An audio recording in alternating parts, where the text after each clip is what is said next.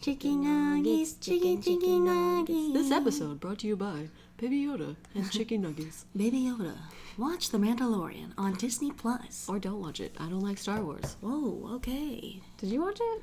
I have not seen it. There we but go. I do think Don't watch it. Groju, is that his name? That's Little very Baby cute. Yoda, yeah. Little Baby Yoda. I call him Baby Yoda. Baby Yoda. Hey. Baby Yoda. Trap remix. No, I'm just kidding. Baby Yoda. Hey. Hey, this is Chloe. Wow. This is Tess. Get the hell out of here with that shit. And this is Double Trouble. This is Double Trouble. No, I sounded hated like that. I sounded like a Pokemon. I sounded like fucking Vaporeon. I hated it either way. Pikachu. True. That was pretty solid. Yeah. Ekans. Coffee. I'm sorry. That was not okay. So that was a really annoying beginning, but that's me, Chloe, and I don't know how, but we started saying hi like that. That's it's supposed to because- be hello. It's supposed to be hello, but it sounds like a cat. It's because when I moved into my old apartment with Shadow, she did that for like days. She went meow wow like all night, like for like 2 nights in a row. She was going. Because she was like, "Where the Tess? fuck is everyone?" She was like, "Where's Tess?" she missed our neighbor. Remember how the neighbor used to go Yeah. meow meow at the window? Yeah. So like she was literally wanting to do that. Well, I'm depressed now. Well- Didn't know it had such a sad backstory. End the podcast. Okay. Turn this shit off. So now, Now instead we're gonna of, talk about murder. yeah, That's even better. yeah. I'm kidding. So now instead of hello, we say meow wow. Meow wow. Yeah, I don't know how that started for us saying it though, but anyways. Welcome back. We are going to start off with our week, I guess. Yeah, weekend. Would you like to go first? I feel like I always go first. That's just because I let you. I mean, I don't really care, but Oh, she lets me. that's right. I'm alphabetically first, you fucking whore. Well, go. So this weekend, I fucking don't know what I fucking did. On Saturday, I did things. And then, God, what the fuck did I do? Oh, we hung out on Saturday. Are you good? I literally don't This is have a why good I go memory. first. I just figured it out. I don't fucking have a good memory. See, this is the issue, is I literally don't remember. It's okay. Anyways, so I was with you and Mom, and we went to stores and did Excuse some me if shopping. you can hear me. I have the hiccups, guys. Dumbass Great bitch. timing. Just right in the middle of what I'm fucking saying, too. I can't believe this. I just didn't want them to hear me in the I'm background. leaving. Being like, What, I can't sneeze? what, I can't hiccup while you're talking? Another inside joke. Continue. But I hung out with my twin and my mother. Spent way too much money at Ulta. I popped off. I got some Morphe palettes. That's exciting. Got some colorful eyeliner. That's also exciting. Very much. Very much so. I also, the next day, went and got Korean barbecue with friends. That was really lit. Love that. That was litty titty. Love you, Sandra. I hate that word. I miss you so much. I love you. So it was Sandra, Logan, Nick, Teddy, Kirk, all the homies. Just all the other friends. It was just Fuck like 'em. literally all the fucking yeah, fuck you, Rusty. No, I'm just kidding. Does he listen? No, he doesn't give a fuck about me. I literally say that. Sick. I swear to God, I'm gonna say that shit, and he's gonna text me like, "You stupid bitch." He's gonna be like, why? Listen, bitch. Oh wait a minute. Okay, hold on. This is Chloe on the phone, Hey. everyone. I'm sorry. It was the 2 vitamin C serums, body wash, and what else? The image that I sent you to your personal phone. Oh, so it was just 3 things? I'll write it down. We're doing the podcast, so if you can't get anything, just text me, okay? Okay. Okay. I love you. Thank you. Love you. Bye. Could they hear that? Yeah, I left it on. Cute. Chloe got a phone call from a significant other. What's a that significant other. Oh shit! All right. Well, she's traumatized. He was a boy. like? Next month isn't Valentine's Day or anything. Alistair's birthday's this Wednesday. I forgot how many days of the week there are. You get him a gift? No. Are you going to? So here's the thing. Alistair doesn't really like gifts. Okay. He likes experiences. Well, are you gonna give him an experience? Oh, that sounds wrong. No. I meant like we're gonna go to like the aquarium or something. Yes, Not. that's Oh what I God. Okay. Jesus. No. I am not a That's what I sinner. meant. This is a Christian Minecraft server. No. You son of a bitch. Anyways, what did you do this weekend? God. What did I do? I went shopping, as Chloe said. We went together. I got my stimmy in, so you know your girl had to go and ball out. Did we get lunch? Oh, we got breakfast. Yeah. Okay. Me and Chloe got in a little fight over the weekend. She said, "No, mama." And I said, "Why are you being such a bitch today?" You just got mad at me because I said, no, said my vanilla something. syrup doesn't have any fucking We were calories. arguing over whether iced coffees are caloric, and Chloe said, "No, mine doesn't." And I was like, "Wah!" Yeah, that was And literally... then she was like, "Wah!" And then I was like, "Bitch!" And then that was where it ended. That was literally us being tired and needing to, like, go home and take a minute.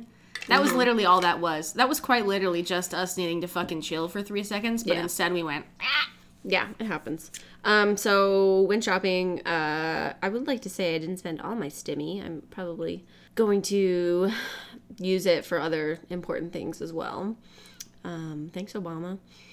Also, I can't because that's literally the wrong president. And I mean, like, I know it's the joke, but, like, it's like, oh, fuck. and then Sunday. What did I do Sunday?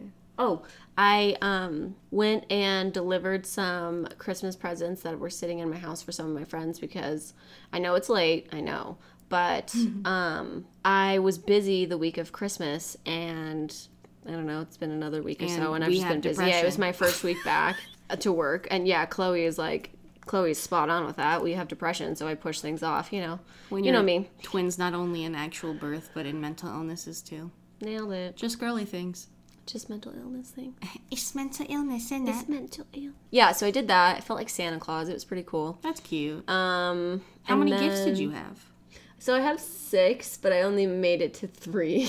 That's also mental illness, isn't it? Delivered those. What else did I do? I got that new pistachio coffee from Starbucks. Pretty good. I liked it a lot, but I like pistachio flavored things. I feel like you'll like it if you like pistachio flavored things. If you don't, or if you're neutral about pistachio flavored things, you might not like it. So Wait, hi. Can I actually hop in on this? go for it. As someone who likes pistachio flavored things more than Tess, Excuse you. do you eat pistachio ice cream? I do like Do you eat pistachio ice cream. pudding? I do. When it's Okay, well, available. I literally make it at home. Well, I don't So- make anything, so Okay, well, I'm sorry to hear that, but you need that to doesn't fix your prove life. shit. You should fix your life. Just because you make things. Continue. Anyways, I personally so I got a tall and you got a venti, right? Yeah, I got a venti. So maybe there's there's more pumps. There's usually 7 pumps in a venti, whereas I think there's 3 in a tall. Yeah, but it's still the same ratio or whatever the fuck. That's how it's supposed to be. However, I didn't really feel like it tasted like pistachio that much. What'd you feel like it tasted like? I definitely got pistachio, don't get me wrong, but it wasn't like the flavor of pistachio that I like. It wasn't like as sweet and like Yeah, it wasn't super sweet, which I kind of liked because the pistachio flavor was already strong. And you know when you get strong sweet coffee, it's like just Yeah. a double whammy and you're like, oh, I want to throw up. Well, I also think the espresso shots sat for a bit and got a little bitter because of that. Yeah. I mean, Starbucks literally also reuses the hell out of their espresso, so like, yeah, burnt ass beans and shit. So. I love that. I love that for me.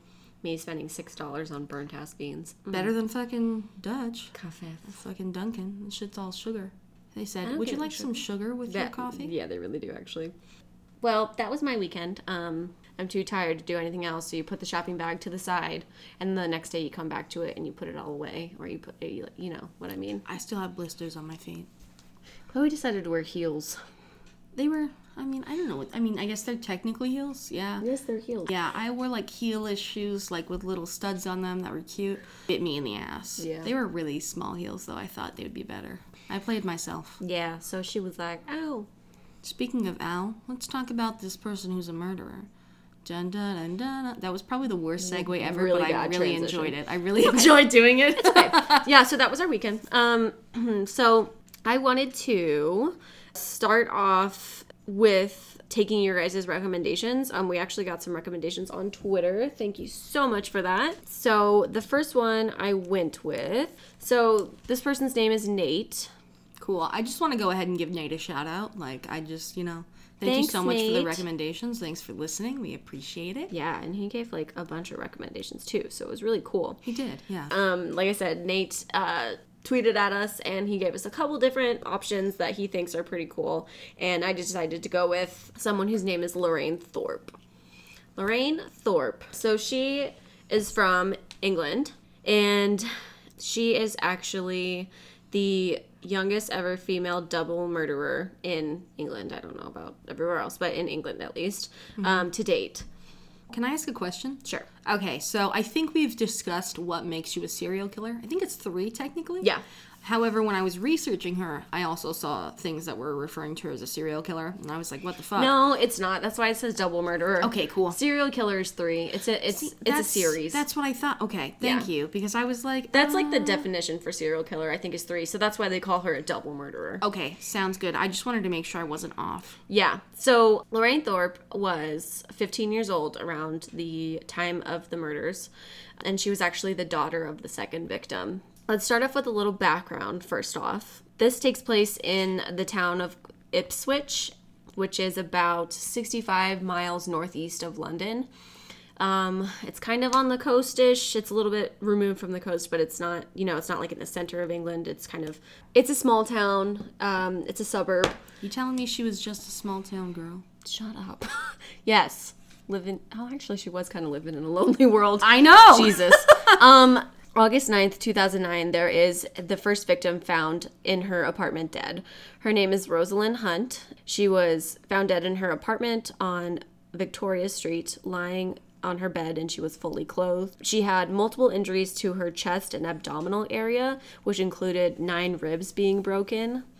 And there was a level of torture and brutality that suggested a lot of anger and a person who felt out of control in their life. She was the first victim. She was really well liked by her neighbors. She was a very generous person. There wasn't much bad you could say about her, except for maybe the fact that she suffered from an acute alcohol addiction, and that stemmed after she was divorced and she was having a hard time finding work. So that kind of spiraled her into a depression, which was fueled by alcoholism. Mm-hmm. And she was a part of something that they call the drinking community of Ipswich, the street drinking community, which is exactly what it sounds like. It's basically people who get together and they drink, and they find anywhere to do it, on street sides, street corners, like outside of bars, stuff like that. They find alcohol and they hang out together and they drink. That's all they do. Like, honestly, I've never heard of this before. Like, yeah, that sounds, I don't know if this is an English thing. I'm not trying to, is it a European thing? I've never really heard of people getting together to drink. I mean, Street I guess drinking UK. Oh, okay. That's what I'm looking it up right now, guys. Okay. That's why you can probably hear my street drinking community. Let me look it up. I didn't really look it up, but it's a thing. It basically just means you're drinking in public. I mean, maybe in the U.S. we just call it loitering. Maybe that's literally what that is, right? I just don't know. You're not supposed to be drinking in public anyways, usually. Is that against the law here? I don't think so. Supposedly, yes. Is it? Usually you'll only get, yelled at if places? you actually are making like a disturbance or Yeah, something. Because then you're disturbing the peace on top of it. I don't think it's against the law because they were doing it. So it was something that's called the street drinking community. And like I said, it's a group of people who basically get together and they drink. And it's their pastime. It's basically like, when is the next time that they're going to hang out with these people and drink? They also are involved in drugs. Some of them. There is a lot of violence because it's a lot of people who aren't at the best points in their life. They're being taken over by a form of substance that alters your mind and your thinking. And again, they're not in the best living situations either. So it's a kind of an all thing, and everyone's kind of trying to fight for their dominance in that community. So there's a lot of violence. Mm-hmm. So she was actually a part of that, which is kind of surprised me. So unfortunately, she suffered from acute alcohol addiction, which was only fueled by the street drinking community that she was surrounded by. So that was August 9th, 2009, that she was found dead in her apartment. Mm-hmm. And people were confused. She was a great neighbor. People really liked her, like I said. She was just a really nice person. Investigators know that she's a part of this community, so obviously they're going to set their sights there first and try and talk to the people around her that knew her the best. Not even 24 hours later, they find a second body, which, due to the close proximity in time, led the investigators to believe that there is a link between them, and there is. A man named Desmond Thorpe was found lying on his sofa, and it was found that he had been smothered by a pillow or a cushion.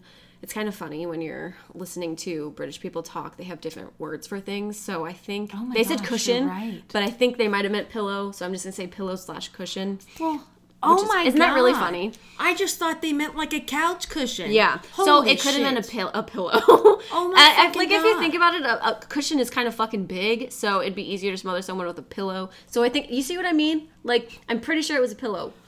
See, I'm actually shook now because I just thought it was a couch cushion or something this whole time. Well, the reason why I knew it was a pillow is because it was thrown out of a window at some point, and it's not very easy to throw a couch cushion out of a window, I feel like.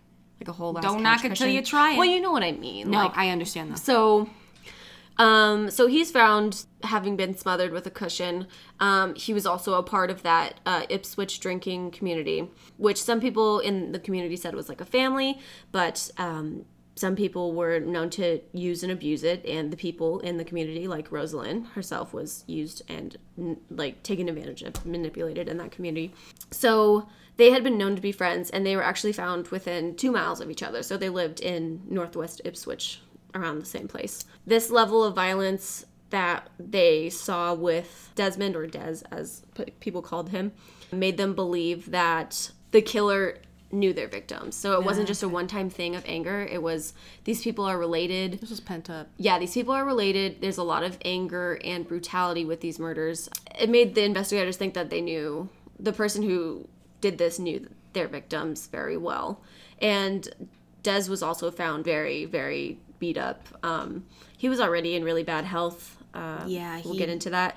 He was already in really bad health because of his drinking habits, his, lack of being able to take care of himself and everything like that. And I'm not trying to make it sound like just because you have alcoholism, you're a bad person. Both of these people, when people would talk about them, they would say how great of people they were. They were great people. We all have our faults. We all have our issues that we need to deal with. It's just, this was theirs. So while the investigators were looking into the people around, 2 names kept coming up, and that was Lorraine Thorpe, who was Desmond's daughter, 15-year-old daughter at the time, and a 41-year-old man named Paul Clark.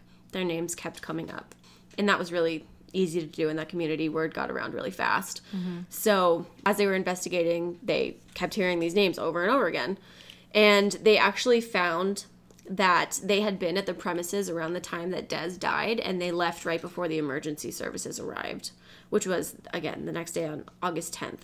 So they made the decision to arrest Lorraine and Paul on suspicion of the murders that day. So digging a little bit more into the actual background of Lorraine and how this came to be, she grew up in a fairly stable home at first. She had a fairly stable childhood. She grew up in South Ipswich with her parents and 3 siblings. She had ADHD. She has it. She's still alive. She has ADHD. But she was medicated for it. And she was doing really well. Apparently she's very bright, likable. She was a very smart person. Friends said she was outgoing and friendly and kind.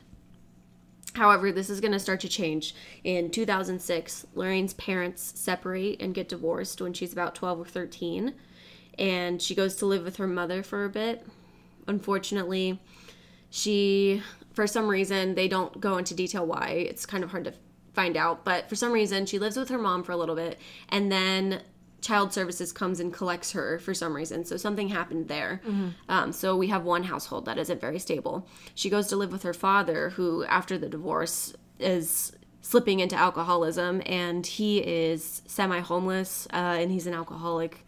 So that's not a very good living environment either, obviously. And basically what happens is she goes from her mom's house to social services, runs away, goes to live with her dad, and it's kind of just a back and forth, like social services comes to get her, and then she escapes and goes back to her dad's house. I think she does that a couple times. Mm-hmm. I don't know why it is that she couldn't go back to live with her mother, but she really, she wanted to be with her dad.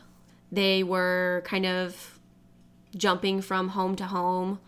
I don't know how Des was making a living, so at one point they lived in a tent. They were just kind of jumping around from place to place trying to find a place to stay, and Des was an alcoholic, so he would be drinking during this time. So she would have to come and pick him up. She would have to come and take care of him, come and get him from places in the beginning of this situation. And he was in this aggressive environment of the Ipswich street drinking community. So around this age, 14, she was very fully immersed in it. So his health is going to deteriorate further and further as his alcoholism increases, and she was constantly having to take care of him and live in the environment. She even did things that a young daughter at that age was very inappropriate. Like, she had to bathe her dad. She had to dress her dad. She had to, do all these things. And I can understand that in some situations if, a person is sick or, if you're the only person that person has, but she was forced into it. It's not like she had very much of a decision, and it was because of his choices that she was having to do these things. So she basically became his caretaker, which, it should be the other way around. During this time, as she's taking care of her father and she's living with him and they're, sofa surfing, they are surrounded by this community, which is made up of mostly older male figures, drunks, and homeless people. They basically teach her things during this time because she is super impressionable. She's in that age where you're learning from people. This is her adolescence, and she's seeing all these behaviors that she should not be seeing. She's seeing a lack of boundaries between people, between her and her father, between her and like these older men that she's hanging out with because of her, the situation she's in. She's seeing a lot of violence between people in the community towards each other, from people in the community to other people's outsiders. She's seeing a lot of inappropriate behavior for people her age. And she's seeing a lot of dishonesty, manipulation, and last but not least, drinking. She's seeing a lot of that as well. And probably drug use as well. Switching over to a little bit about Rosalind. She knew Lorraine Thorpe. She was actually fortunate enough to be one of the people in the community that had her own apartment, which she had it through some sort of benefit or services is what they said, because she was going back and forth trying to find a job. I'm not exactly sure how she came to have the apartment, but she had one. And that was taken advantage of by people in the drinking community, either with or without her agreement. They were using the place to hang out or sleep, live there. People would come over just to hang out and drink, and then they would leave. Mm-hmm. Some people would stay a couple nights. Some people would stay more than a couple nights. I'm sure they would eat her food and all that type of thing. So, and she was very generous. She felt that this was her community, and she just didn't know how to say no. So I did a little bit of research, and her brother literally referred to her as a dormouse. He said she was very shy. Dormouse. And he actually said any money that she did earn was basically spent on food for these people. Yeah. So that's from my understanding. Mm-hmm. At one point in time, her ex-husband came by to see her for some reason. I'm not sure why.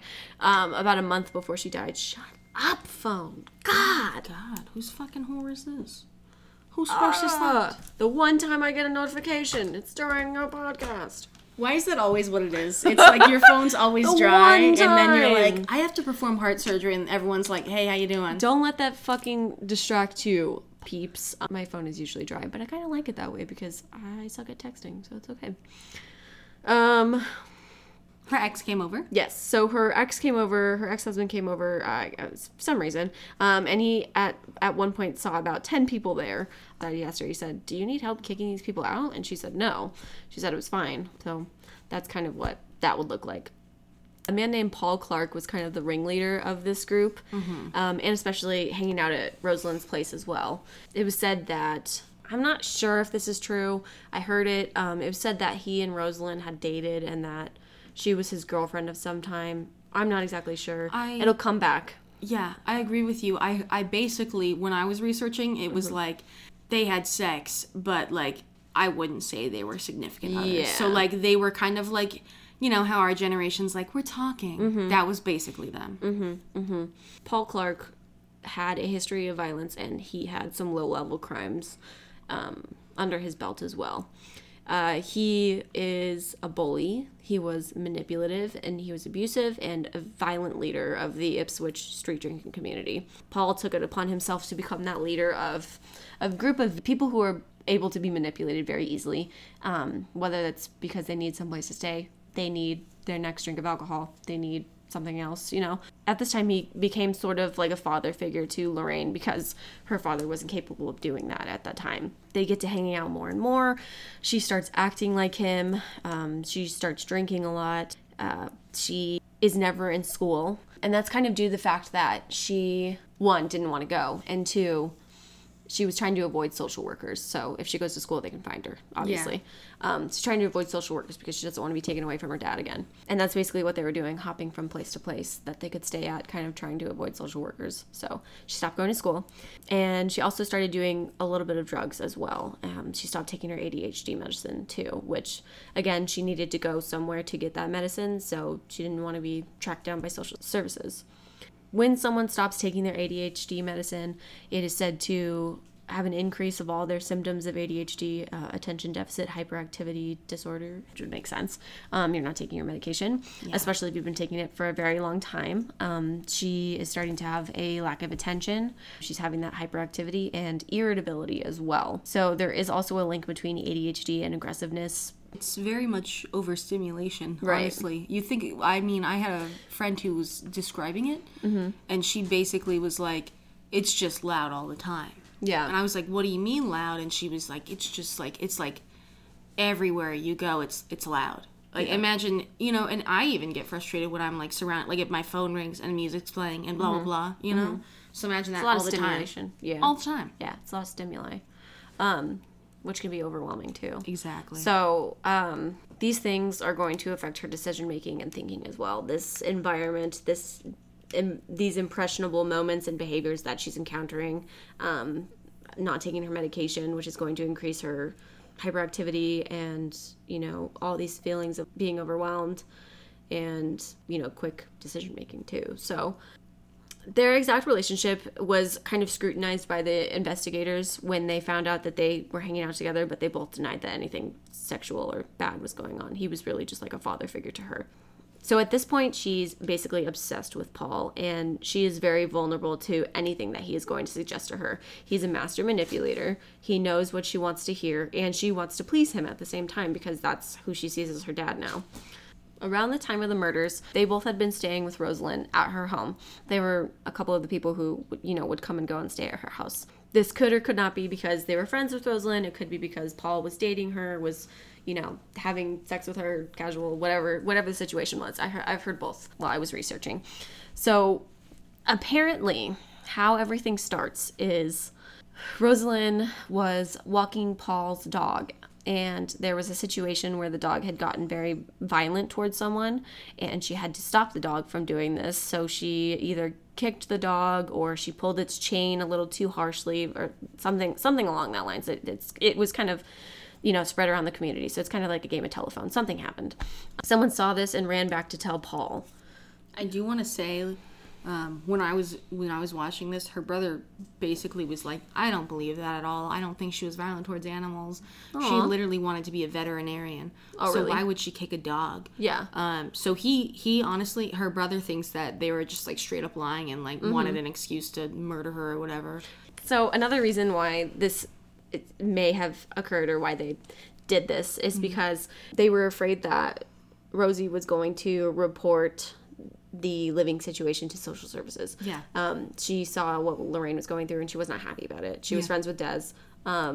She saw that, you know, his daughter was basically wasting her life away and she didn't want that for her. Like the only reason Rosie was in this community is because it was a disease for her. She couldn't help it, and she was a very generous person, and, you know, she's around these people and they're taking advantage of her. So that could have been an alternative reason, and honestly that's probably what the majority is, but, you know, there always has to be something that ignites it. And so maybe it was the dog situation or something like that.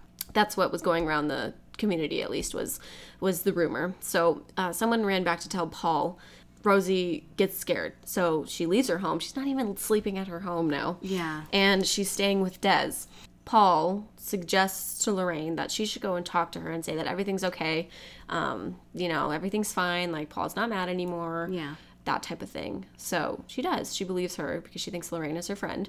And they went back to Rosie's apartment. This was on August 2nd, 2009. And they didn't find her until August 9th. During this time, not the whole way until the 9th, but during a couple days she was held against her will and she was abused and tortured. So I'm sorry, I'm not trying to interrupt you. No, it's but okay. Just in case we have someone who's queasy or something listening, Skip, like, please know that the descriptions of her torture, it very much so was torture. It wasn't light, like it was very aggressive. yeah. I mean, these actions are psychopathic. So, I'm gonna start now. They would use a cheese grater on her skin at times. They held an electric fan against her face without the safety guard on it. They beat her with a dog chain. They put her in a suitcase, burnt her hair, used her as a punching bag, and rubbed salt into her wounds, some of her wounds at some point, which is just horrible. So they would do this. They would torture her. They would go away. They would come back, and it would repeat. It lasted for a couple days. I think it lasted for about 2 or 3 days. This is a new situation for Lorraine. I think the reason why Lorraine was so okay with this is because, one, she wanted to please Paul and she wanted to do whatever Paul wanted to do. But two, she has no control over her life at this moment. She is in a situation where everything is happening to her and she kind of has to go through these things and adhere to them. But in this situation, like what she's doing, what they're doing to Rosie is she has this sense of control and she feels like she's in control. So that would be something that she would like. So on the 4th of August, they moved Rosie back to her home. So they were at Paul's house at this point.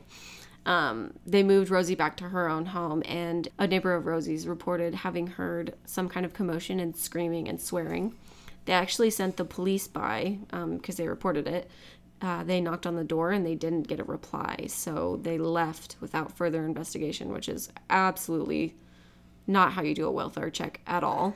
This would come back, and the 2 officers who went for that welfare check, they were reprimanded by something called the IPPC, which is the Independent Police Complaints Commission, is what it was back then.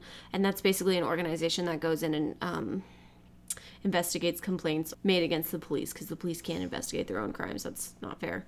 So they were reprimanded for not checking, basically given a warning. And that welfare check was on the 4th. This is when they basically leave Rosie to die. She's been tortured so much that she is suffering from blunt force trauma in multiple places, and that is what is said to have been the cause of death. Well, from what I understand as well, they gave her pills, obviously. Oh, yeah. I know you mentioned that as well. Mm-hmm. Your notes say sleeping pills. I heard heart medication. Mm-hmm. I'm not sure which one it is. Some type of medication, obviously. So what Chloe's saying is correct. They, Paul and Lorraine took some medication with them that obviously Rosie was not supposed to be taking. And they made her swallow a bunch of pills so that it seemed like she committed suicide. That wasn't the cause of death. Yes. They beat her after that. Definitely had a crap ton of blunt force trauma, but also from my understanding, the autopsy did reveal that she had a broken hyoid bone, which would indicate strangulation. So, I mean, on top of the blunt force trauma as well.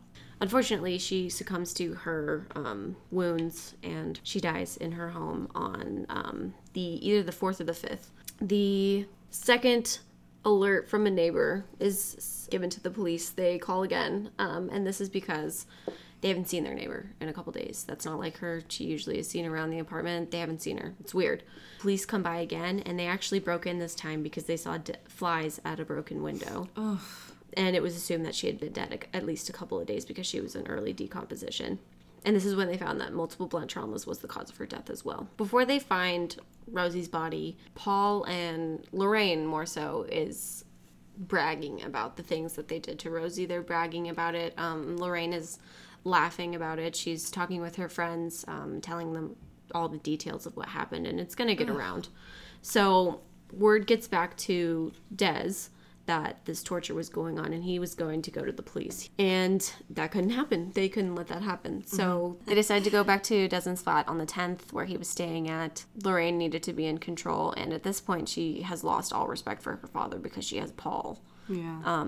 And Paul is telling her they need to do this. So, and honestly, she probably was in on it too, saying like, yeah, we need to do this. Like, we can't be caught. On the 10th, the less than 24 hours after Rosie's found, they find Desmond in his apartment. He is dead on the couch. Unfortunately, they can't figure out if it was a murder or if it was literally just due to his bad health and his living circumstances.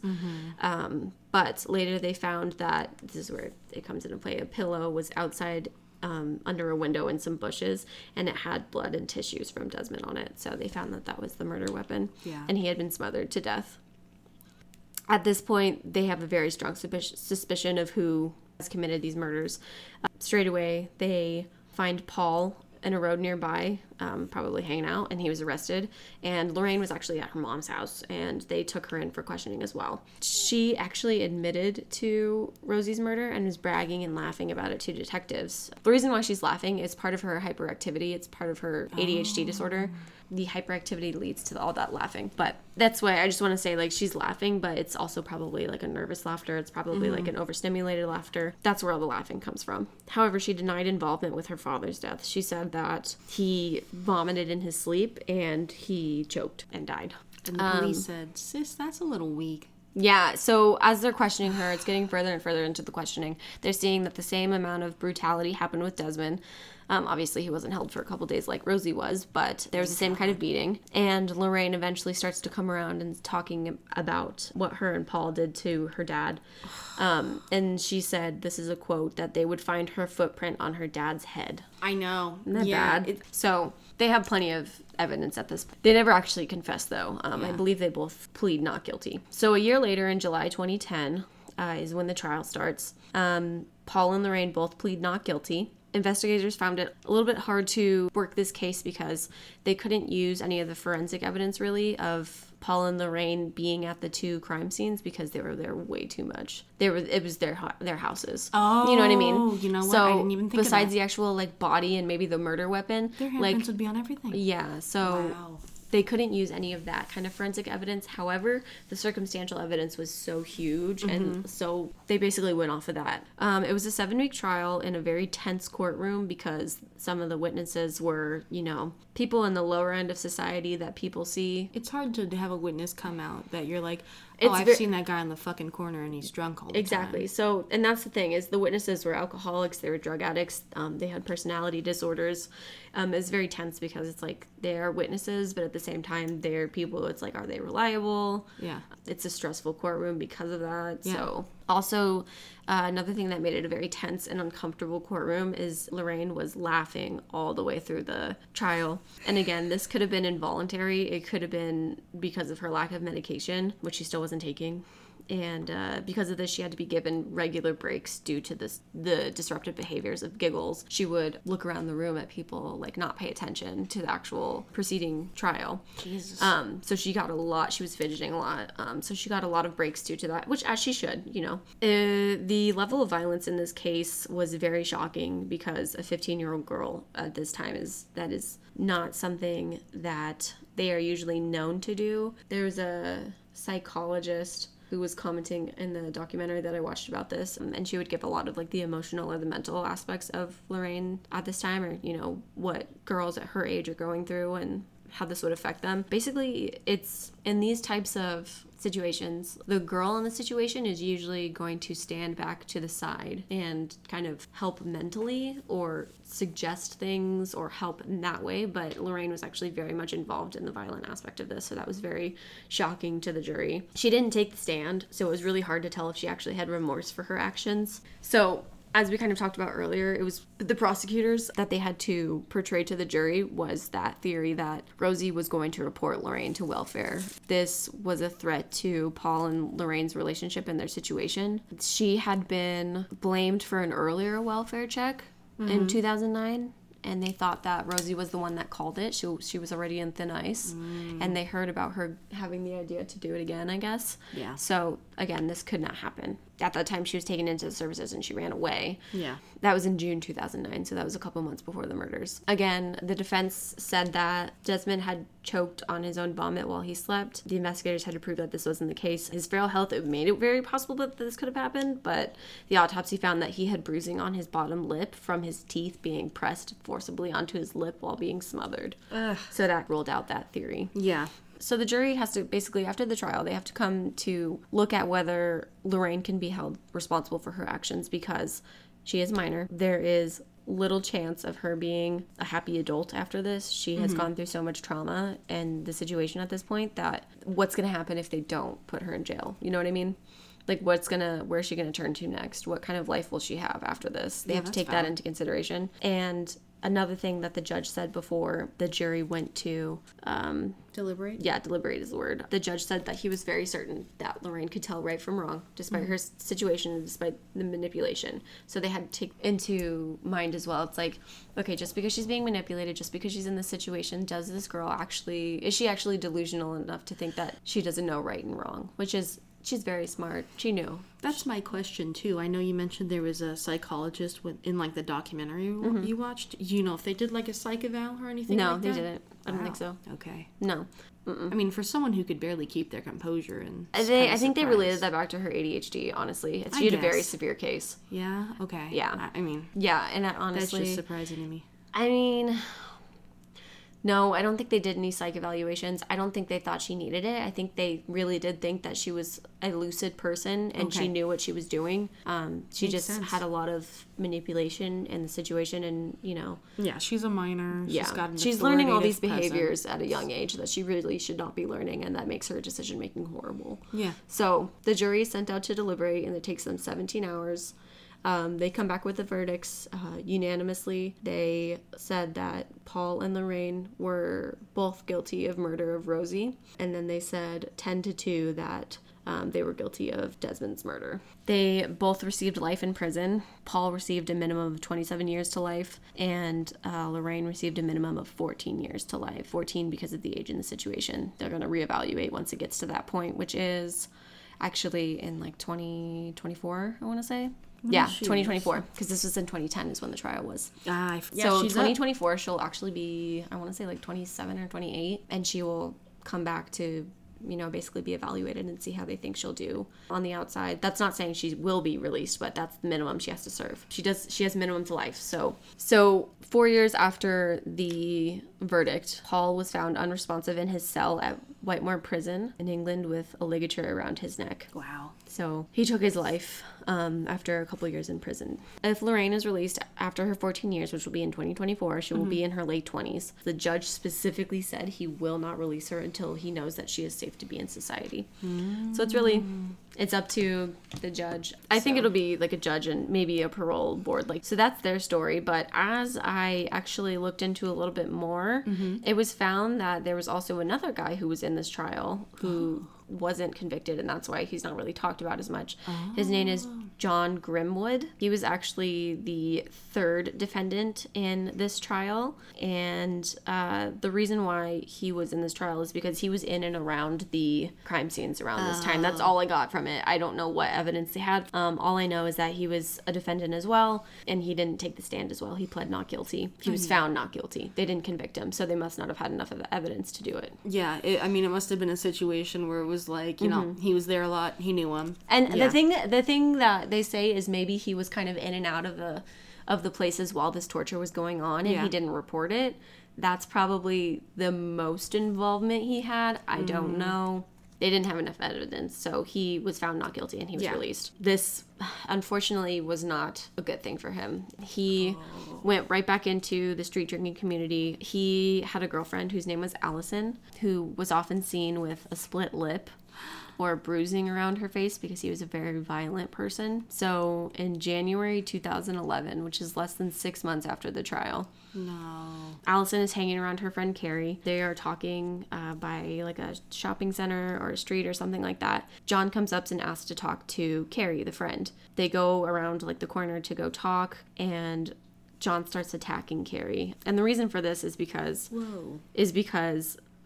he was mad because one of her friends broke his arm, I think is what the reasoning is what it says. What the hell? It was said that he was stoned and out of his mind on drugs during this time. Jesus. So it's not a very good reason to beat someone up. But, yeah, right. But that's what happened. Basically, he was attacking her. He started punching her in the back. And it's not until a friend nearby screamed, "Carrie, run. He's not punching you. He's stabbing you." Yeah. Oh my God. So she manages to get away, and she runs to a nearby shop where she goes, "Hi, can you call me an ambulance? I think I've been stabbed," because she's in so much shock. Holy shit. So he's an ambulance stabbing her back. I'm surprised she could even fucking run. Holy fuck. So an ambulance gets called, and she gets rushed to the hospital, and she has 4 stab wounds. She's in intensive care, and she makes it through. Oh, thank God. Yeah. However, the same can't be said for Allison, unfortunately. I knew he was gonna fucking kill her. While Carrie was in the hospital, John and Allison were at home, and they argued apparently about tobacco, something like that. Dude. And he slashed her with the same knife that he used on Carrie. Oh my God. And he hit a major artery and killed her. What a piece of shit. Yeah. Well, I hope he dies in prison. So apparently he carried a knife around like all the time. Well, So- I'm just surprised that, he wasn't arrested. I mean, maybe she didn't want to, spill the tea on her best friend. I think it was like the same day. Oh my fucking God. Well, so here's the thing. It's like, how could you, if people saw what happened, I really think he probably ran away from the scene. It sounds like it because was in she a ran back to a alley. shop. Yeah, because she ran to a shop, and that's where she got discovered. She probably couldn't say anything because she was in such shock, and she was like, Well, and she was in the ICU. fighting Who for her knows life. how fucking So conscious she it's was. not until investigators get around to finding out that it's John who did this, they go and they find Allison's body as well. Oh my fucking God. So I think it happened around the same day. Piece of shit motherfucker. Yeah. I think they found her the next day, and she had bled out, unfortunately. Gotta be honest, this is why I don't like men. Mm-hmm. It's just shit like this. So Allison was a mom of 2 when she was killed, 2 teens. Again, one of those people who was a really good person, but they were just in a really bad situation.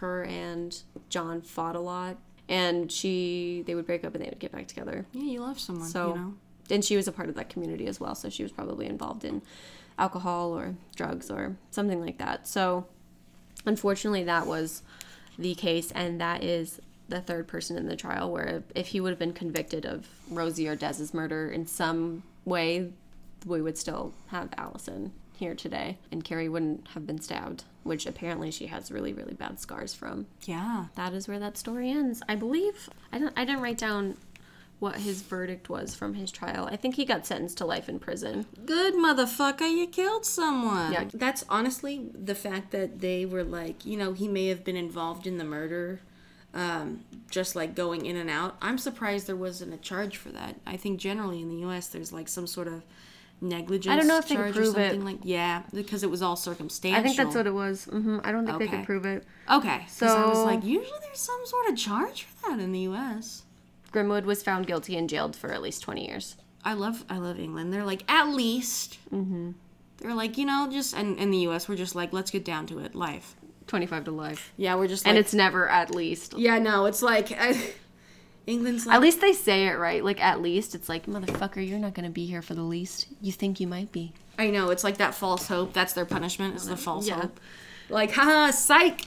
That's the wrong number. That's low-key fucking hilarious. So, that is the story of Lorraine Thorpe, the youngest female double murderer in Britain. Yeah, so that is all for us. We wanted to make sure you know our socials, though. Feel free to give us a follow, comment, like our pictures on the Insta. It's going to be double.trouble.pod. I want to shout out all of our friends who have followed us so far and who are supporting us. It means a lot. Especially on social media. Like, I really appreciate that, guys, because I know I'm here and we're here to bug you about when a new episode comes out. But if you follow us on the socials, that is a step further to our friendship. Yeah, and also I do want to say shout out to the other, podcasts that have followed us as well. Yeah. We've had a few, like the Twat podcast, I believe, followed us. There's a couple. few. Well, definitely, I'm definitely trying to start listening to them, giving them shout outs. Obviously, this isn't a true crime one, but I've been listening to the Sweet Boys podcast recently. I don't know if you guys know What who dat? Garrett Watts and Andrew Sawicki are. They're from YouTube. They're just, Wiki sounds familiar. they're hilarious. They were part of the whole Shane Dawson thing. Oh. Yeah. But they've kind of branched off from that, which is good. Okay. And their podcast, I literally laugh out loud. So that's definitely something I'd recommend if you need a pick-me-up after listening to one of ours. Because, like Tess said, you can follow us on Insta at double.trouble.pod. I kind of want to give a shout out to a podcast that I've been listening to Oh, lately go too. It's a ahead. new one. I have been listening. I found this podcast. I don't remember how I found it exactly, but it's called. Oh, I think they actually mentioned it on My Favorite Murder. Oh, fantastic. I think Karen was listening to it. It is called Let's Not Meet, and it's a true horror podcast is what he calls it. And basically what he does, the narrator, his name is Andrew Tate, and he basically takes stories that people either submit to him or they submit to a thread on Reddit. He gets permission to read these stories, but Yeah, of course.